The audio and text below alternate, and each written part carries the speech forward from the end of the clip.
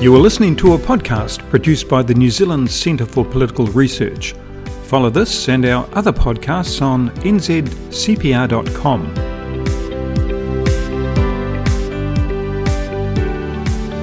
Welcome to our podcast for the 27th of October 2023, presented by Dr. Muriel Newman. When the Marine and Coastal Area Act was passed in 2011, the public were told by the then national government that less than 10% of the coast would qualify for customary marine title. A decision by the Court of Appeal has shown that assurance to be a lie. We now know that virtually all of the coast will pass to Maori control. National is now in charge. It should put things right. It should amend the legislation so it does what they said it would do. Here's Muriel Newman. Court of Appeal decision that has just been released will have a profound influence on the future of New Zealand. Poor drafting and a radical application of tikanga by the judiciary has delivered the exact opposite outcome from what the public was promised. The law in question is the Marine and Coastal Area Act, MACA.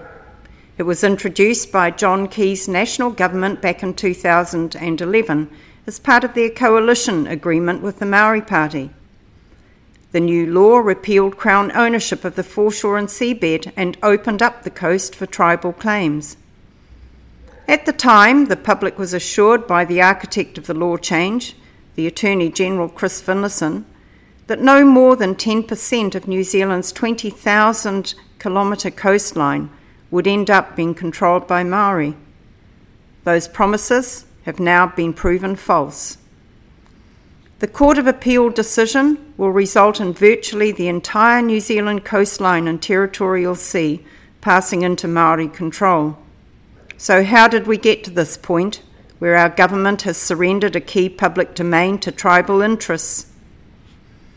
This debacle began in 2003, when a dispute between iwi and a council over a marine farming application escalated to the Court of Appeal in what was known as the Ngāti case.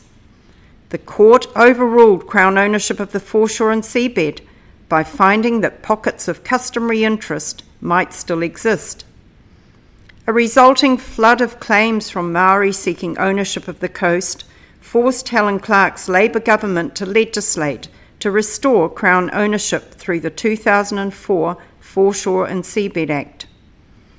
While the new law provided for tribal groups to prove their customary interest in the High Court, there were ongoing complaints that the bar was set too high for claims to succeed. The Maori Party campaigned for a law change, and once in coalition with National, the Foreshore and Seabed Act was replaced with the Marine and Coastal Area Act. The new Act set a lower threshold for ownership to be proved and allowed claims to be taken to the High Court or to be dealt with through direct negotiation with the Crown. The prize was huge: 10 million hectares of the richest natural resources in the country, covering the distance between the average spring high tide waterline and the 12 nautical mile territorial sea limit, along with the airspace above, the water space, and the subsoil, bedrock, and mineral wealth below. At the time, the Maori Party informed their supporters that the threshold tests had been relaxed and would be hugely beneficial to Maori.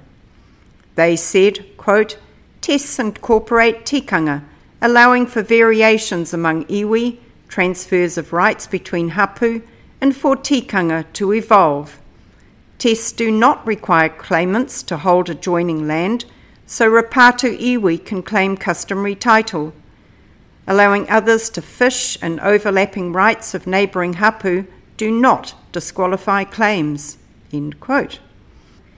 In other words, the Maori Party was confident that tikanga would be a central consideration in the new law, and as a result, neither historic land confiscations nor overlapping claims would disqualify claimants. This was at odds with the assurances being made to the public at the time by Chris Finlayson and the National Party. We were told the tests to gain customary marine title were high.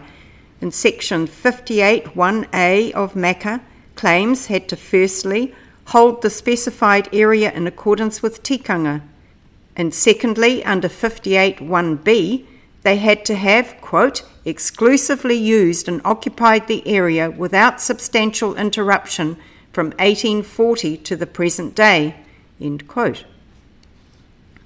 Overlapping claims, which were obviously inconsistent with the concept of exclusive use, were expected to be ruled out, as were claims for areas of the coast where adjoining land had been confiscated or where third-party use resulted in substantial interruptions.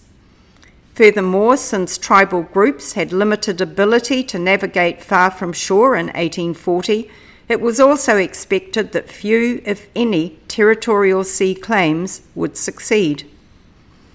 Claimants gaining customary title would receive an invaluable property right akin to ownership.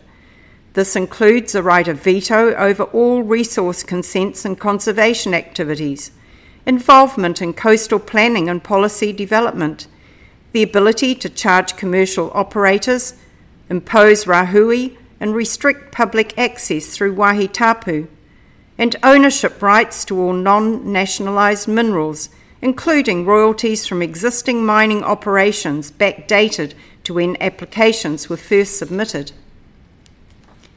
While the law protects commercial fishing, navigation and public access, as well as existing marine reserves, aquaculture activities and essential infrastructure operated by the Crown, port companies and councils, it does not prevent customary marine title holders from regulating consent applications for expansion plans, variations and licence renewals.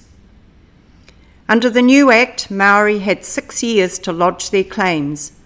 On the eve of the 6-year deadline, in April 2017, almost 600 overlapping applications for the entire New Zealand coastline and territorial sea flooded in, some 200 for the High Court and the balance for Crown engagement. While each Maori claimant group was offered up to $458,000 to fund their High Court cases, there was no financial assistance available for those wanting to oppose the claims. As a result, despite widespread public concern, opposition to the claims was limited. That's when the NZCPR stepped in to raise the funds to enable a voluntary community group to oppose the first Edwards claim in the public interest.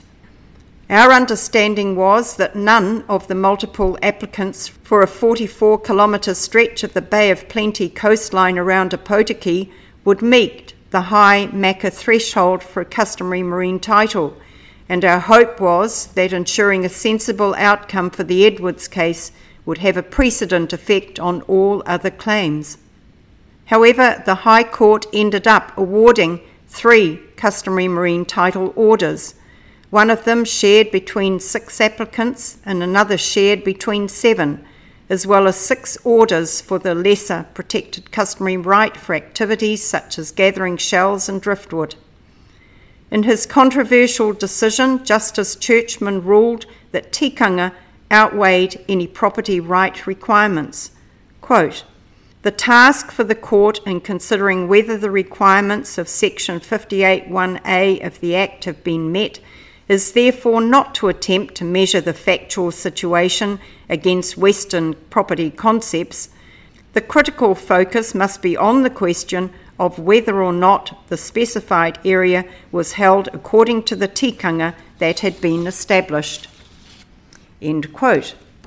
The Churchman judgment elevated tikanga, which had been determined by pukenga, cultural advisors engaged by the court, rather than the judge himself, above any need to consider the property right Section 58(1)(b) test, and with tikanga defined to include sharing, any consideration of exclusive use of the area was dismissed as irrelevant. As a result, instead of being ruled out, overlapping claims were accommodated through a new tikanga-based concept of shared exclusivity. and substantial interruptions were interpreted to mean that small parts of a claimed area might need to be excluded rather than the claim itself.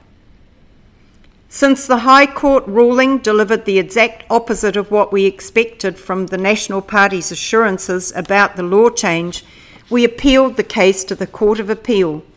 It was their decision that has just been released. The 3 Court of Appeal judges delivered a split decision. While they all agreed on the remedies, their reasoning varied.